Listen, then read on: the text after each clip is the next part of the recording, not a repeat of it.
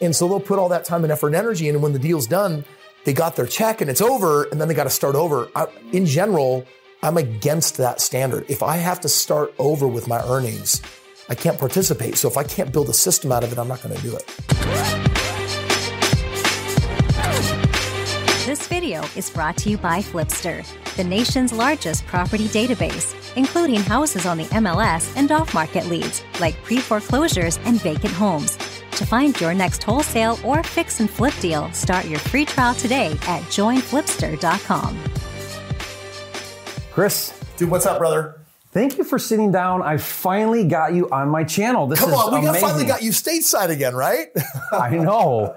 Yeah, it's hard when I'm in Puerto Rico, but I've known you for a long time. We were friends when I lived in Utah. We stayed in touch and been able to do business together a little bit. And it's just been amazing for me to be a little bit a part of your journey and to watch your journey. Big fan of your YouTube channel. Guys, if you're not, be sure to subscribe. We'll put the link below. Chris, but you are a machine when it comes to putting out content relevant to the market today. Yeah. And I want to talk to you about this because, as you know, most of the audience right now that'll be watching this on my channel are in the quick cash flip business. So it's wholesaling, fix and flip. Primarily, that's what we talk about here. What's great about that is you get these infusions of cash that allow you to then do things. Nothing's better than a padded bank account. But there are some limitations to flipping. I talk about it openly on my channel. You know, I tell people, as soon as you do a deal, you're out of business because it's transactional. You got to go do another deal, get some more cash. Hopefully you can build systems around that. But you are really big on cash flow. Yes. And you're really big on creating these opportunities where that same deal can just continue to make you money rather than one time make you money. That whole residual component. How does this thing keep moving forward? And the last thing I ever wanted to do was just wake up 10 years later and say, wow, I did 1,000 flips. I made great money along the way. What's your portfolio today? Oh, none. Yeah. Right? I don't have those assets. I got to tell you, Chris, I have, you never look in the rearview mirror in this business, but I look back to when I was first started in Metro Detroit wholesaling houses. Oh, that's and now what those houses are worth. Right. Yeah, that's the worst thing to do is look back and say, man, what if I would have kept, 1 out of 10 of those flips? But it's not the worst thing. I actually think it's the best thing. I think it's actually, I live every day asking myself, based on the choices I'm making today, what will I regret in the future? Yeah. And I think for me, that's because it's like my greatest fear is regret. Like I hate the idea of thinking that I'm going to wake up down the road and arrive late with recognition that I should have, could have done something different.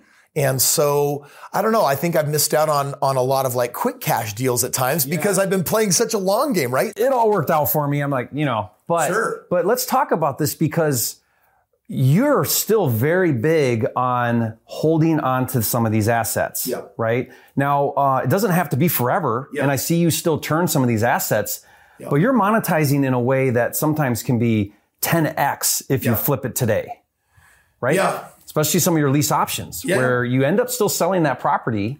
I think, Jerry, a lot of people, they get stuck in this debate. Is it buy and hold or is it flip? And listen, I am assuming I have full permission to be completely transparent with all the ways that I really feel. We have an editor, so. Okay, great. So you can edit out this next part. I think that my biggest mistake looking back, speaking of regrets, is that I thought it was one or the other. Okay. And for me, I'm an everything guy now. Like if I look at my asset base today, I have a machine that has done over 6,000 single family homes. This last week, we acquired 20 homes. Like we are. In a week. Yeah, in a week. We're in major acquisition mode because right now, what are we seeing? The properties are going up like exponentially. Mm-hmm. And because we're missing 5 million homes in the market, and I think some of that number is fake, right? I think that there's a lot of, there's people that need a home and there's people that want a home. But there's at least 2 or 3 million real numbers there. And so if you look at it, it's like, okay, we are not going to experience a downturn until we eat up that inventory. And yet at the exact same time, we can experience a slowdown, but no crash until we actually eat up that inventory. So we are so historically behind at a rate we've never been at before. We haven't been able to catch up still since 2008. If we keep building and building and building at the most aggressive rate, we're still short for 6 or 7 years. Yeah. So what does that supply demand issue do? 2 times a year, you're going to experience kind of a slowdown. It's like, oh, now it takes 2 weeks to get under contract. Mm-hmm. It's not always all cash offers. But really for the next 5-6 years, I think we're going to experience record appreciation. Think about this. In the 70s, the average income was $10,000. the average house was $30,000. Now that house is worth $300,000. There was a quantum leap when hyperinflation hit in the 60s, 70s, and 80s. Where are we sitting right now? We're sitting not at hyperinflation, but we're sitting at really high inflation. We're sitting at 8.5%. We are missing all of these homes.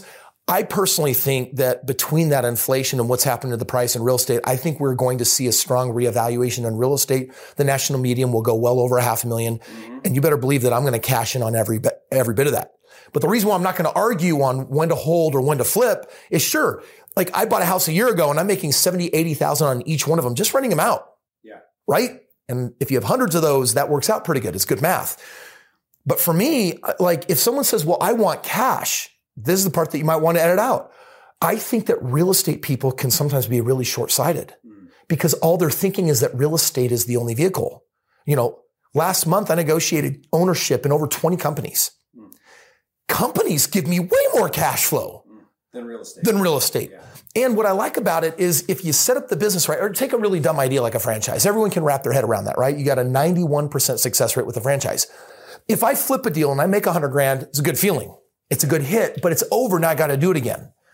But if I acquire a company that is making $300,000 a year with processes and systems in place already, and my standard is set as absentee owner inside of 4 or 5 months, well, that's a machine that keeps working for me. So if I were to be really heavy in the flipping game, I would have to set up a machine where it would have to run all day long because I want to reclaim my time.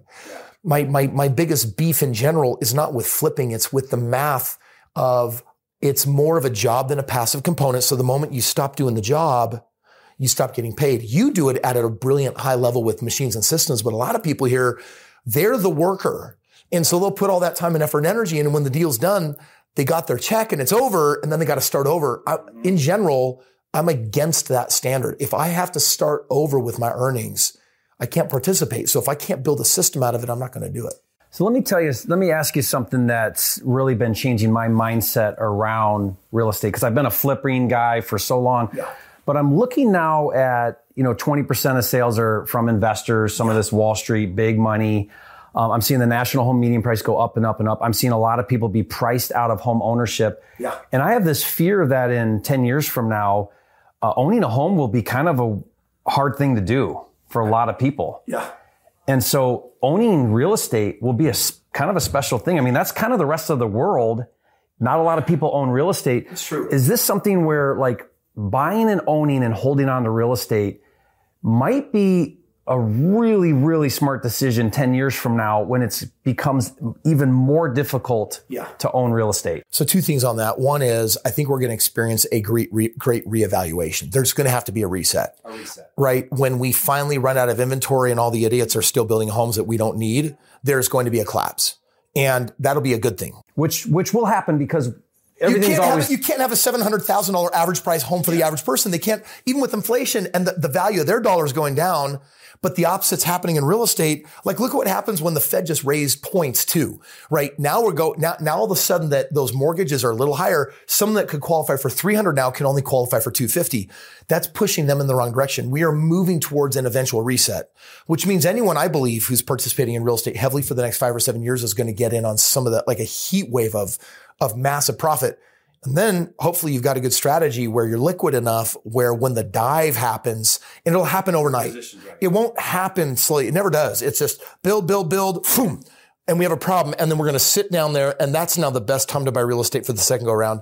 And so, are you preparing for that? Oh yeah, 100%. And I do that because I stay largely under the median. What the median should be, not what the growing median is. Because listen, over the last 65 years, the real estate market on average appreciates 4.65%. That's a 65-year average. I don't have any reason to believe, even with as crazy of things like inflation or with, some of the other market forces or what's happening with Putin and Russia and in the Ukraine, I don't think necessarily that that's going to change that 4.65% when everything's adjusted. Which means I'm tracking every year, what would a 4.65% increase be? Not 12%, not 18%. Yeah. And when we have a reevaluation, my gut is that we are going to drop well below what it should have been. And then it'll come back to what that is. And we're going to experience some level of... Back to the 4.5 where what would be normal. Yes. Adjusted for inflation. So the number is going to be considerably higher because inflation's taking a toll on us right now. So are you saying that when you evaluate your real estate deals, you're looking at, okay, it's going to go up here because we have this hyperinflation, but when the reset happens, where am I going to land? Yes. And So- that's how I evaluate. Yeah. So put it this way.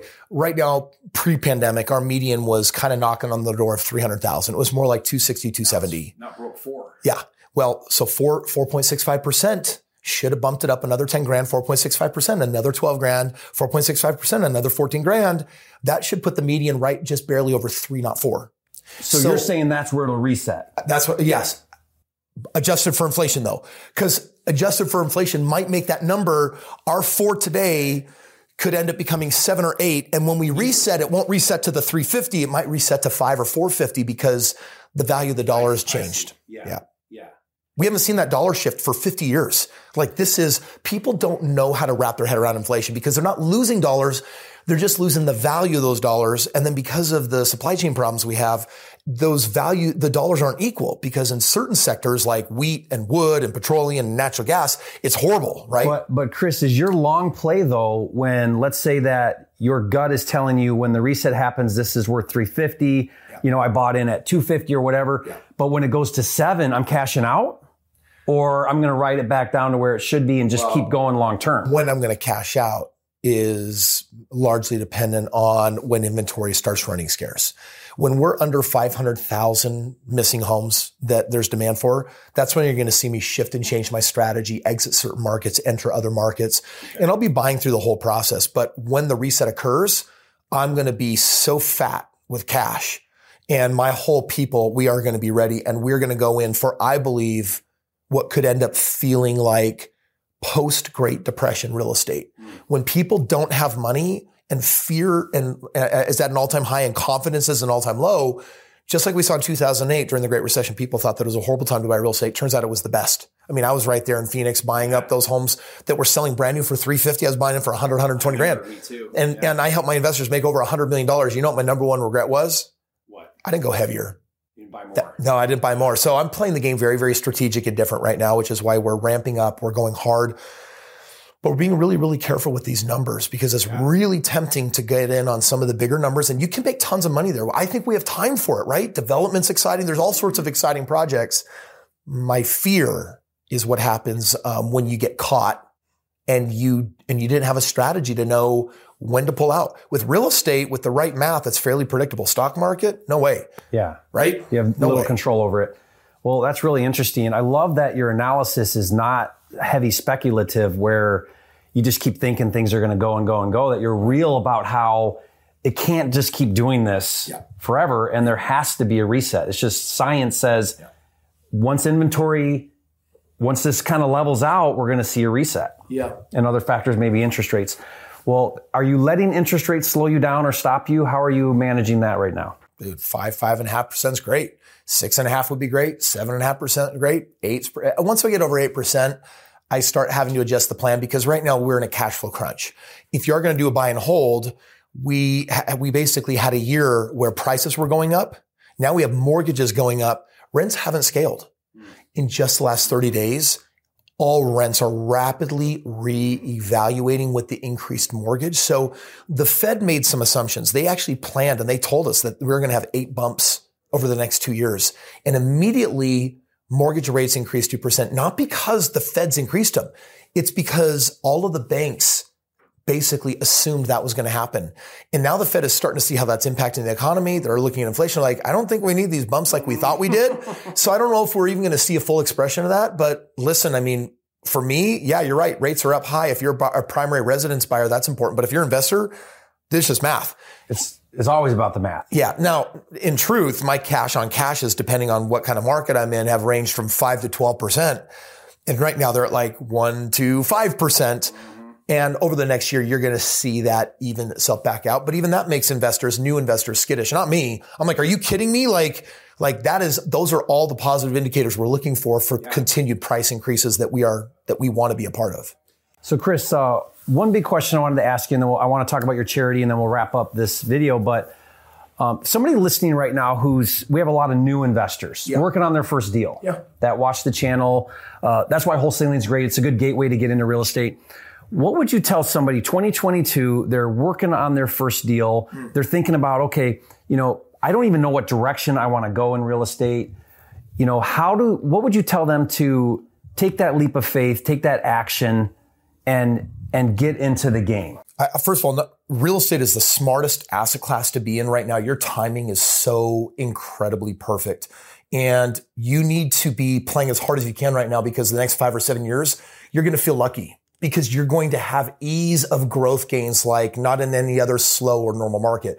When that market reevaluates, I think we're going to get in on some of the juiciest foreclosures. There's going to be a glut of them in the market, and you're going to get your second opportunity to buy them up at crazy, crazy prices. So real estate probably for the next 15 years is going to be, I think, one of the most important asset classes for you to be in. You need to find a mentor to make sure on your first or second deal you're not doing it stupid. Have a coach, someone watching your six, someone that's looking at your numbers. Sometimes people get so excited to be in real estate that they think that just buying a house means you're in the game. Owning real estate isn't the goal. Owning profitable real estate with a strategy that's working is the goal. Yeah. So I just say, make sure that you're being smart about it and double down. Go harder, go faster. In fact, if you've been watching Jerry for a while and you've been intentioning the last 6 to 8 months, no, it's just a hard market. It's hard to find good deals, but I'm in it. You're not doing enough. You're not playing hard enough. You don't have all the tools and resources you need. You got to check out Jerry and the other resources that are out there to get the help that you need so that you can play it as serious as we are playing the game right now. So 100% be in the game, but don't go it alone if you don't know what you're doing. And I would say, guys, if you're not, be sure to watch Chris's channel. One of the things I love about your channel, Chris, is you do way more of this than I do, but you dive into the mindset. Yeah. And I know you believe this. I believe this as well. Real estate is more mindset than money or numbers or anything else. And so you talk a lot about how to think in a way that's going to allow you to be successful. Yeah. And when you fix the mental game, it kind of opens up the doors, doesn't it? Especially if you're an employee versus even an entrepreneur. An employee is bred with the mindset that you're worth a certain amount of money a year and you're worth a 4 to 6% raise a year. And you live, frankly, in crazy amounts of fear and scarcity because you're living on such a tight budget. I don't care whether you make $200,000 a year or $50,000 a year. That's a frame of mind. Guys like Jerry and I, we can hustle for 90 days and deposit $1 million in our bank account. So we don't have to live in that level of scarcity because we have developed ourselves into entrepreneurs that can produce. But that production, that is a different mindset, which means you have to learn how to think different. It's not just, I need to think bigger and think more abundant. Strategically, to play the game at a more intelligent level, I think that my number one asset is not what I know, is how I feel. And so controlling my feelings is actually the most important part of winning in any game of business and finance that I play. And with that, just elevate your standards, right? Make sure that if you're not getting the proper mindset training, that, listen, there's plenty of events out there. There's Tony Robbins, my events. There's all sorts of things out there. You want to surround yourself with people that think differently. And you also want to make sure you're not taking advice from people that aren't getting what you want. Because that's the other mistake of employees is like, well, my family said this, my parents said this, my siblings, my friend, my spouse said this. I'm like, with all due respect, none of those people are qualified to give you financial advice unless you're just trying to get what they got. Yeah. And you're watching Jerry because you know that you need to cut above and you need to think different. So keep consuming content like this and get yourself then in the physical airspace with people like that because and I'll just drop this. Masterminds are, I think, one of the best places to cultivate this because it's like, well, what does it mean to get a mentor? This person's so successful. Do I have to write like a $250,000 check that I don't have to like get one-on-one help? It doesn't always, first of all, cost like, that much money. But a mastermind, I think, is another great approach to mentorship because there's a lot of masterminds out there where you pay $10,000 or $25,000. I get it. It's most of us aren't used to investing in ourselves. But when you show up in those venues, it's interesting. I used to join them because I'm looking for deal flow. I'm like, oh yeah, I'm going to work deals. We're going to do deals. You got to make money. The biggest benefit that I got from being in a mastermind was being around people whose mindsets I wanted to adopt. Yeah. And I saw them being successful and happy, or I learned from their mistakes, or I learned what was cutting edge, or what was working. I remember having a conversation with you in one of the masterminds you're a part of. That's a several $100,000 mastermind. Yeah. And I remember asking you like, hey, what's that value like? And you said to me, you said, Jerry, I'm in a room with people that are playing at such a high level that just being with these people and feeling this energy has elevated me to a whole new level. Yeah. And I see you playing so big in this game and some of the things you're doing. And let's talk about one of them. I mean, everyone right now knows about the war in the Ukraine, and you've decided to take this and really do something huge. Not just a little bit like, hey, let's do something. $1 million is your goal to raise right now. So our foundation kicked in $250,000 as a match and just said, we want to raise $750,000 and in 2 weeks, 3 weeks, first week of June, we're going to Ukraine and we're going to bring $1 million of medical supplies.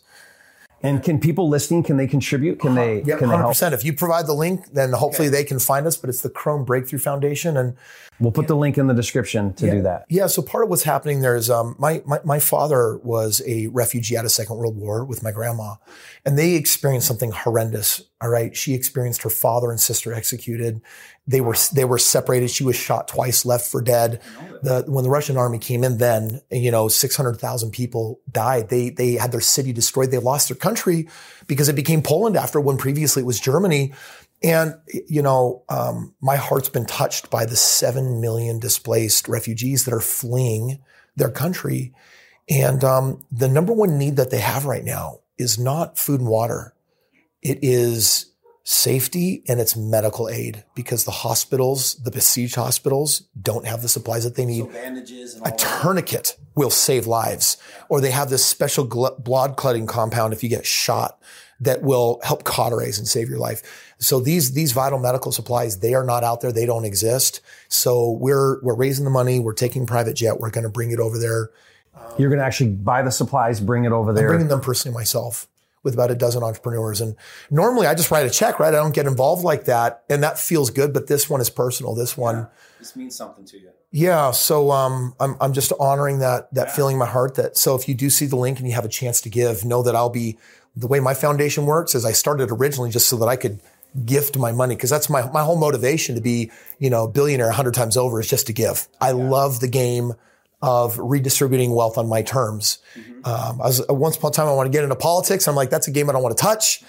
I'm going to make a difference my way. And it's not my way, it's our way, because we all work together on these projects. But yeah, that's amazing. And you are, Chris, touching lives in such a massive way and having such an influence. So thank you for all that you do in the real estate community and outside of it, especially with this cause. Guys, please go to the link. Donate whatever you can. Every little bit is going to matter and help and save lives. I'm bringing my camera crew at my expense just to document it and show it and then share it with the world, because that won't be our first mission. We're going to go back. We're tackling child sex slavery right now. The traffic rings have sprung up at the border big time. So we're working with one foundation there. We are doing the medical supplies. We're helping orphanages. I just can't imagine what it would be like. This is the largest humanitarian crisis since the Second World War. And imperialism somehow reared its ugly head again, but we have a chance to do something about it. And we're going to. Yeah. And you can be a part of that. So thank you. Chris, love the things that you shared today, guys. I hope you really take this to heart. I think the biggest thing I took, Chris, was don't wait, right? Get in now. Yes. Don't worry about some of these things that are happening, because there's ways now to just manage some of these things like interest rates or whatever it is. Yes. Now is the time to do this and really make a difference and change your life like you have done. And so thank you. Guys, if you haven't, be sure to subscribe to the channel, and we'll see you on the next video.